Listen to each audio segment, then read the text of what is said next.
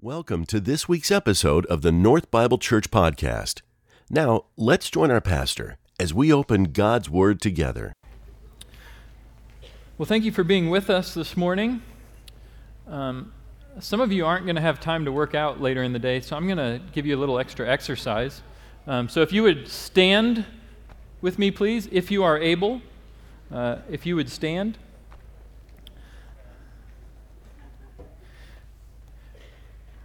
And I'd like to invite you to say the Lord's Prayer with me this morning. It should appear magically on the screen behind me. There it is. All right. Join me in prayer, please. Our Father, who art in heaven, hallowed be thy name. Thy kingdom come, thy will be done, on earth as it is in heaven. Give us this day our daily bread, and forgive us our trespasses, as we forgive those who trespass against us. And lead us not into temptation, but deliver us from evil. Stay standing for a minute, if you would. This prayer has been around for about 2,000 years. And those of us in this room have been introduced to it or not introduced to it at different times and in different ways, depending on perhaps our age, our background, where we grew up, the type of home that we grew up in.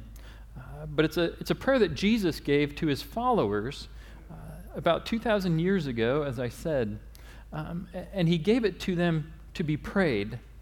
And I just want to do a little bit of an experiment this morning. It might kind of start to feel like one of those family reunions where they're like trying to find out who drove the farthest, and there's a prize. So don't get excited. There's no prize.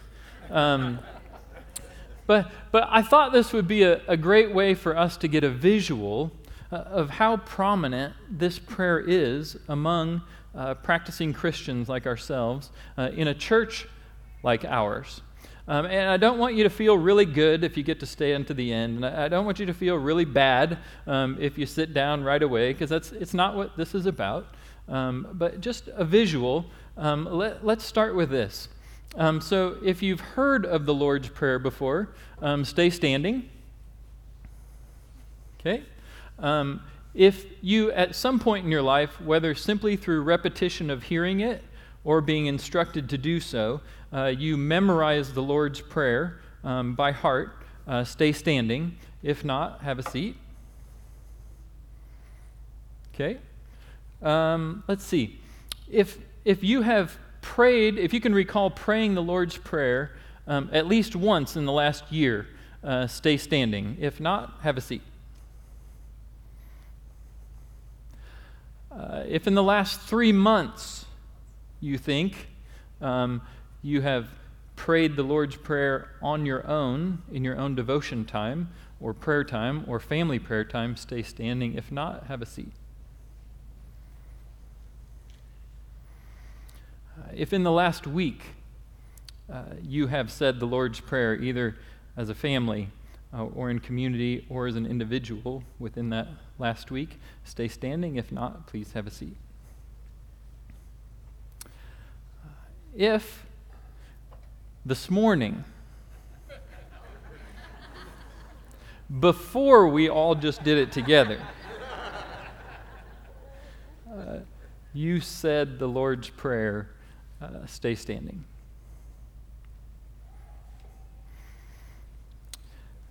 It's interesting, isn't it? It's just, I'm curious. And I thought that would be a good way to get, even just for myself, but I think for all of us, kind of visual representation of how much we as a community, we as Christ followers in the type of church that we are in, how much the Lord's Prayer factors into our daily, weekly faith practices. What I've learned over the years and what I've picked up from other people is that we tend to do what we understand. We tend to do what makes sense to us. So if something doesn't make sense to us, or we feel like we don't understand it, there's a really good chance we simply won't do it. I drive people crazy sometimes because I want to know why quite often. I want to understand the why because it's necessary for me to buy in. If I'm at physical therapy, which unfortunately I've done many, many times, and they have me doing some tedious activity that seems pointless to me, I need to know why they want me to do it. What is the purpose of this, and how does it work if I'm going to buy in? So a lot of times we don't buy into something because we lack the understanding. We don't have the why of the do. And the other thing is we tend to do things that we find beneficial. So if we know we're supposed to do something, but we don't see any tangible benefit from it, a lot of times that will just slowly slip out of our life because we're not seeing the benefit of it. It's one of the reasons that I find myself exercising as much as I do is because the benefits of it are so apparent to me. With a little bit of a back condition, depending on the day, it's a lot of it. Just the ability to move, whether it's to get into the gym or out on a trail or some yoga stretching type of exercise, I see that immediate benefit, and so I find that regularly in my life.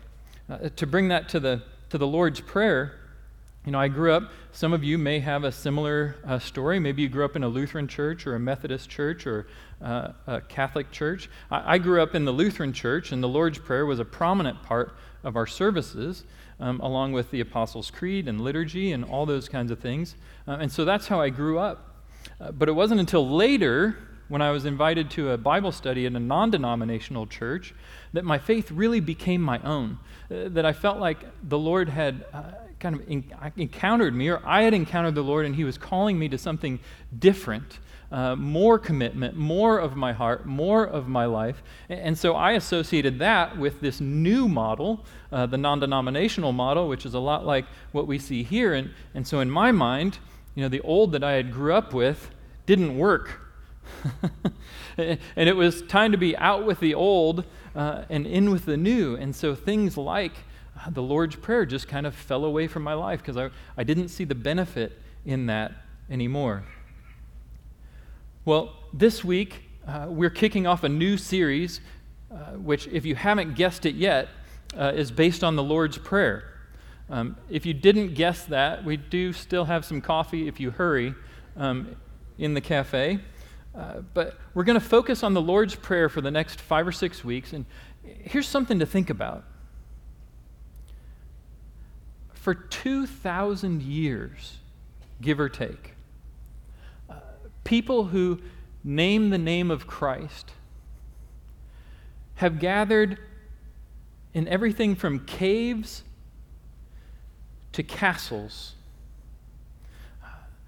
whether imprisoned or free. They have come together in house churches and mega churches and Catholic churches and Lutheran churches, and they have come together and prayed this prayer. That this prayer factored into a life and guided the faith life of those who have come before us for centuries, guided the lives of people who have changed the world in ways that we take for granted today. Hospitals and schools and orphanages and all the things that came out of the Christian faith. Many of these people had their lives and their prayer lives deeply rooted in this prayer that Jesus handed to his disciples during his time on earth. And it's my hope, it's our hope, that as we go through this series, that your understanding of the Lord's Prayer, of its significance, of its meaning, that it would make sense to you. And that you would begin again to see the benefit as a follower of Jesus of this prayer that was intended for followers of Jesus. And that maybe it might regain prominence in your life once again. And why would that be important? Why would it be important for the Lord's Prayer to become a part of your life? Well, I think there's two really good reasons. The first is that we get a glimpse of Jesus in the Lord's Prayer. That he could have chosen to tell his disciples to pray about anything, and yet he chose these particular things. And it tells us something of what he understood his Father's purposes in this world to be, as well as his own, and that he chose to invite us. He chose to invite his disciples into those purposes. And secondly, the praying of this prayer, when done with understanding, has an orienting effect. That no matter how we come to this prayer, whatever our state of mind might be, that this prayer has the effect of focusing us in, of reordering our priorities, and teaching us something of who we are and what we are to be about as followers of Jesus. So what is this prayer? Well, today we're going to take a look at the first two lines that we prayed earlier. We're only going to cover one verse today. And that verse is Matthew chapter 6 and verse 9. And it's this: Our Father in heaven, hallowed be thy name. Father. Jesus instructs us to call him our Father. Our Father. That word Father is so significant. In the Greek in which Matthew originally wrote this, or the Aramaic in which Jesus likely prayed it, it would have been the first word uttered from Jesus' mouth. Father. Matthew has been careful to give us Jesus' instruction to his disciples leading up to this prayer. And Jesus has used the phrase, your Father, 8 times in the verses leading up. He has been setting the stage for who his followers approach in prayer. You see, prayer, if you stop to think about it, prayer is not unique to Christianity. In Jesus' day, prayer wasn't even unique to Judaism. Virtually every, if not every, religion in the world has some kind of prayer associated with it. And that's why Jesus says in the verses just before our verse today, he says, in speaking of the Gentiles, he instructs his disciples, and when you pray, in Matthew 6, verses 7 and 8, do not heap up empty phrases. It could also be understood as babbling. Do not go on babbling as the Gentiles do, for they think that they will be heard for their many words.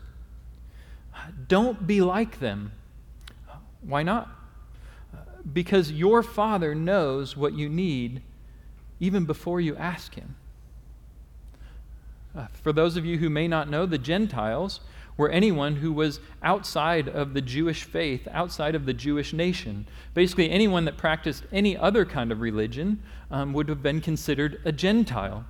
And so he says that all these other religions, all the other people that follow them, they're approaching these gods that are made by hands, or these gods that have been created in their own imagination, and they're out to court their favor, to appease the gods, or to manipulate these gods.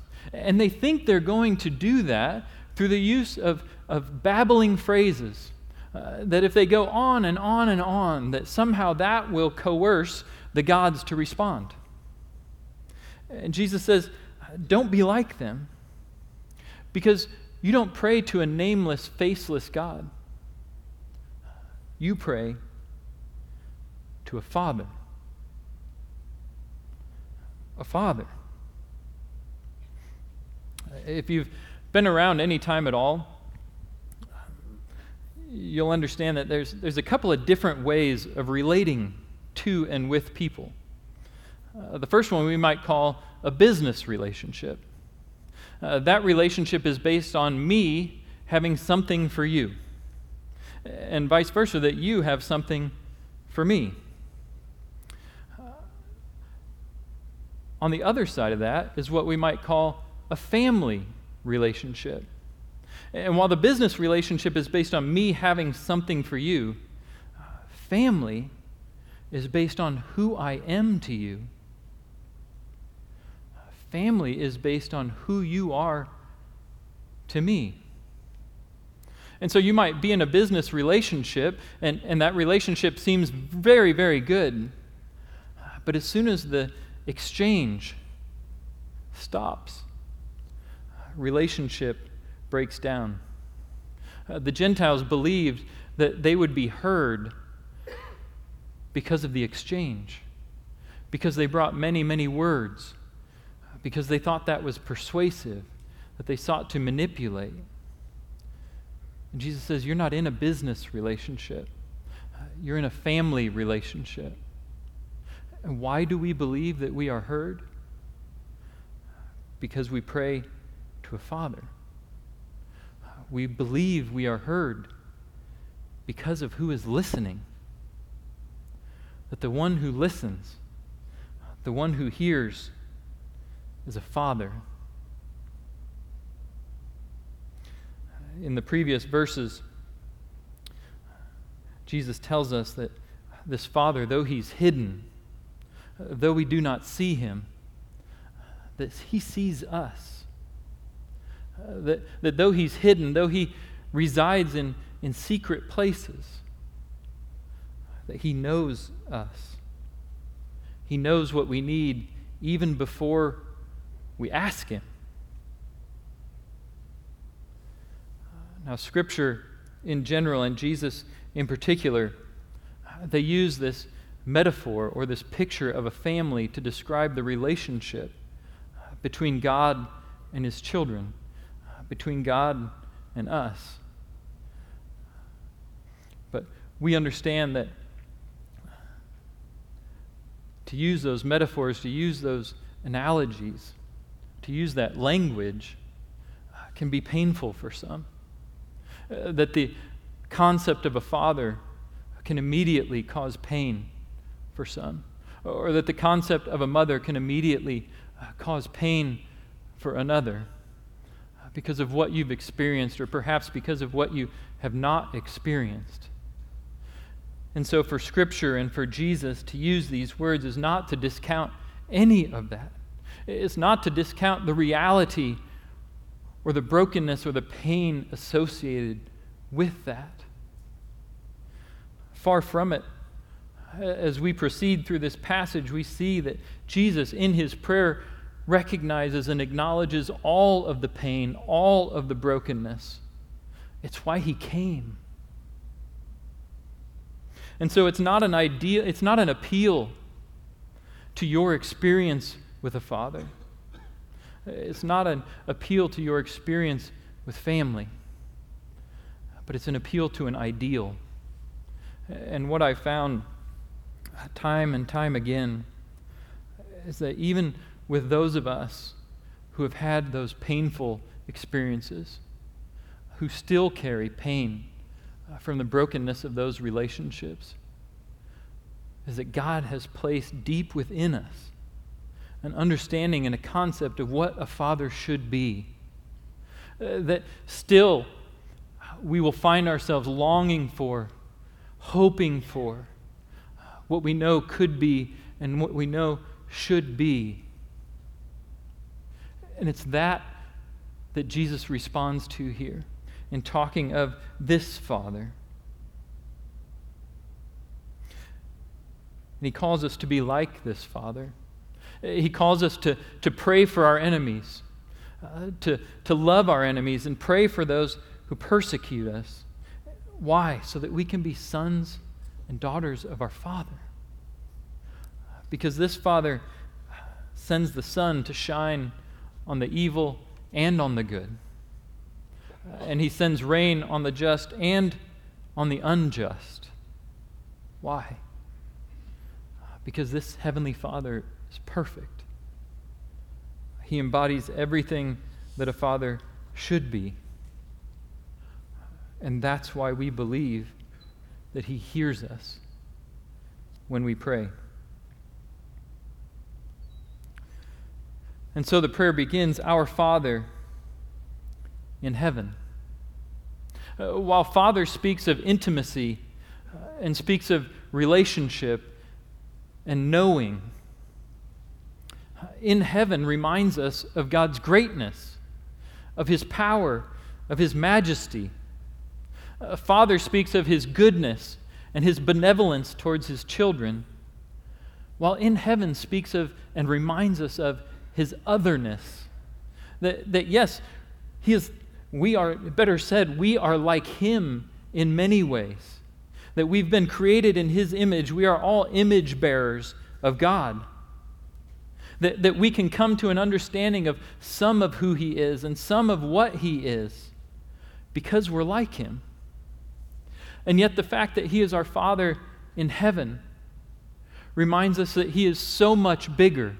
He is so much greater that it is impossible for our finite minds to comprehend all that He is, or even to imagine all of His goodness and graciousness. And so He is our Father, a loving Father, and yet He is other. N.T. Wright, author and commentator, writing on the Lord's Prayer, and you're going to hear from him a few times today because he says a few things so well that I just wanted to hear. I wanted you to hear it from him rather than from me.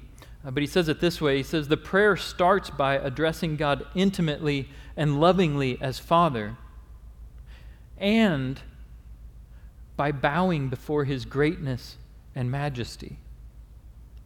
He says if you can hold those two things together, then you're already on your way to understanding what Christianity is all about.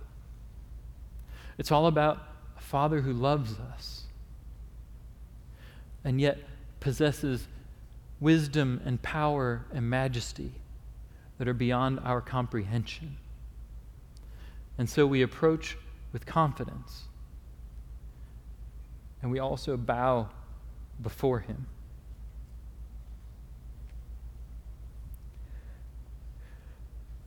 We often describe Jesus as the Son of God,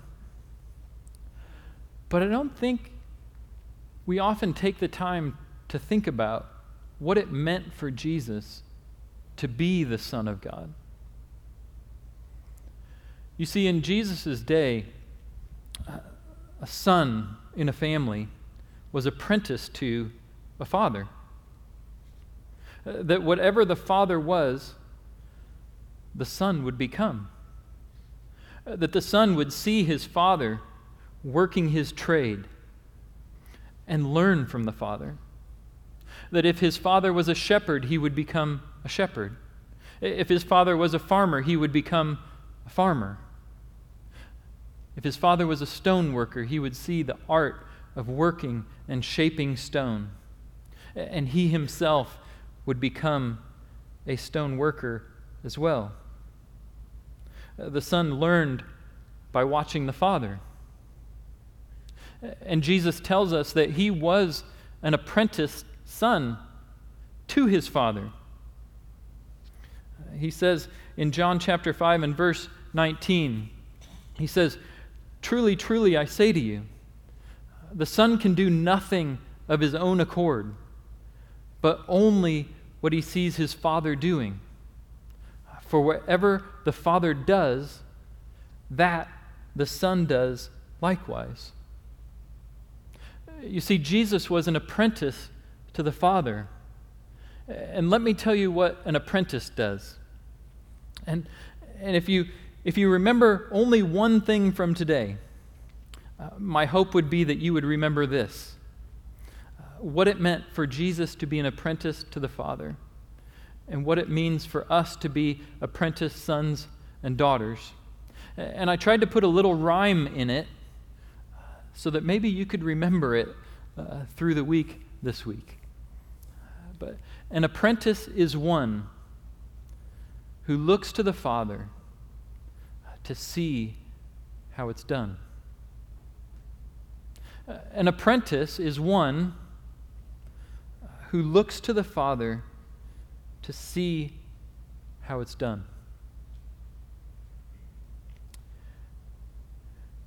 And that apprentice, whenever an apprentice runs into a problem, runs into a new scenario, an issue that he or she has not seen before, what do you think that apprentice does? Looks to the master, looks to the Father to see how he handles it, to see how she would handle it. What we see when Jesus knows that his time has come, that the end of his ministry is drawing to a close, and he gathers his disciples for a final Passover meal, which would have been on the night before Good Friday, that Jesus gathered together with his disciples. He laid out important truths for them to know before it was his time to go. And then, knowing what was coming, knowing his arrest and crucifixion were near, he went to the garden to pray. Jesus, the apprentice son, went to the garden to pray to his Father in heaven. It's a time when, perhaps more than ever in the Gospels, in the stories of Jesus' life, that we see the humanity of Jesus front and center. You see, Jesus is facing something much like an apprentice would, something he's never seen before, stepping into new territory, a new situation, facing the crucifixion. And he tells his disciples, he asks them to pray. He explains that his soul is very sorrowful, even unto death. And then he goes by himself and prays. He comes back to check on the disciples who he's asked to pray along with him during that time. He sees that they are sleeping. And then he acknowledges something again, a phrase that many of us are familiar with because we find it in ourselves. Jesus says to his disciples, the spirit is willing. The spirit is willing, but the flesh is weak. And in that weakness, we see the Son checking back with the Father. N.T. Wright describes it this way. He says that's what Jesus is doing in Gethsemane. When everything suddenly goes dark on him, he approaches the Father in prayer and says, Father, is this the way? Is this really the right path? Do I really have to drink this cup of suffering? What we see in Gethsemane is the apprentice son checking back one more time to see how the Father is doing it. And what is the project that Father and Son together are engaged upon? Nothing less than the new Exodus. Rescuing Israel and the whole world from evil, injustice, fear, and sin.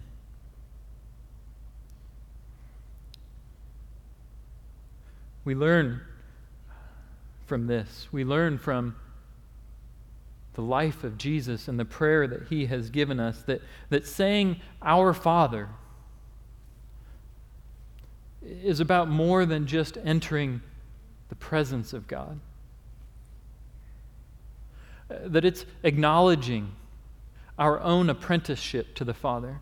It's acknowledging that we are an apprentice son or that we are an apprentice daughter. Jesus says in John chapter 20, verse 21, as the Father has sent me, so I am sending you. When we say our Father, we are signing on for the kingdom. We're joining the mission, and it's a mission of rescue. It's a mission of rescue from evil and injustice, of rescue from fear and from sin. And an apprentice is one who looks to the Father to see how it's done. And so when we see these things like injustice in the world, as apprentice sons, apprentice daughters, we check back with the Father to see what He is doing, to see how He is doing it. What is His mission of rescue for this? And how would He have me step in? What is my place? What is my role? This is what an apprentice does. An apprentice is one who looks to the Father to see how it's done. N.T. Wright, with the third and final quote for you today, says, "This then is the pattern of Christian spirituality. It is not the selfish pursuit of private spiritual advancement. It is the rhythm of standing in the presence of the pain of the world and kneeling in the presence of the Creator of that world, of bringing those two things together in the name of Jesus and by the victory of the cross." And when, as apprentice sons and apprentice daughters, we do these things, it brings us to the final phrase in our verse today. Hallowed be thy name. You see, when the apprentice sons and the apprentice daughters are doing the work of their Father, the world sees, and God's name is lifted up as holy. Jesus tells us just in the prior chapter, He says, "Let your good works, let your good deeds shine before men, that they may see your good deeds." And do what? Praise. Who? Your Father in heaven. When we as apprentice sons and apprentice daughters are about the work of our Father, about the rescue mission to bring healing and redemption from evil and injustice and fear and sin, His name is glorified in us. And it gives us hearts that will pray that His goodness and His justice will be revealed in our world and in our time. Would you pray with me? Father, thank you for the privilege of calling you Father. Thank you for the privilege of being invited to sign on as an apprentice son, as an apprentice daughter. As we pray this prayer, as we approach our Father, help us to think of what it means to be your son, of what it means to be your daughter. May your name be lifted up. In Jesus' name, amen. In just a moment, we'll rejoin our pastor for today's closing thoughts. But first, we wanted to thank you for tuning in. North Bible Church is located in Scottsdale, Arizona, and exists to equip all generations to love God, love one another, and love the world. For more information about North, please visit our website at northbiblechurch.com. Now, some closing thoughts from our pastor. As I was thinking about being an apprentice, I was reminded of an apprenticeship that I did when I was in college. I signed on with a guy who trained hunting dogs, something I was passionate about and enjoyed and wanted to learn more about. And part of what we did during that process was training dogs to stay away from rattlesnakes. I think we might have a picture. I don't know. Maybe we're stuck. Oh, yeah. That's actually the guy that I used to work for and one of the snakes.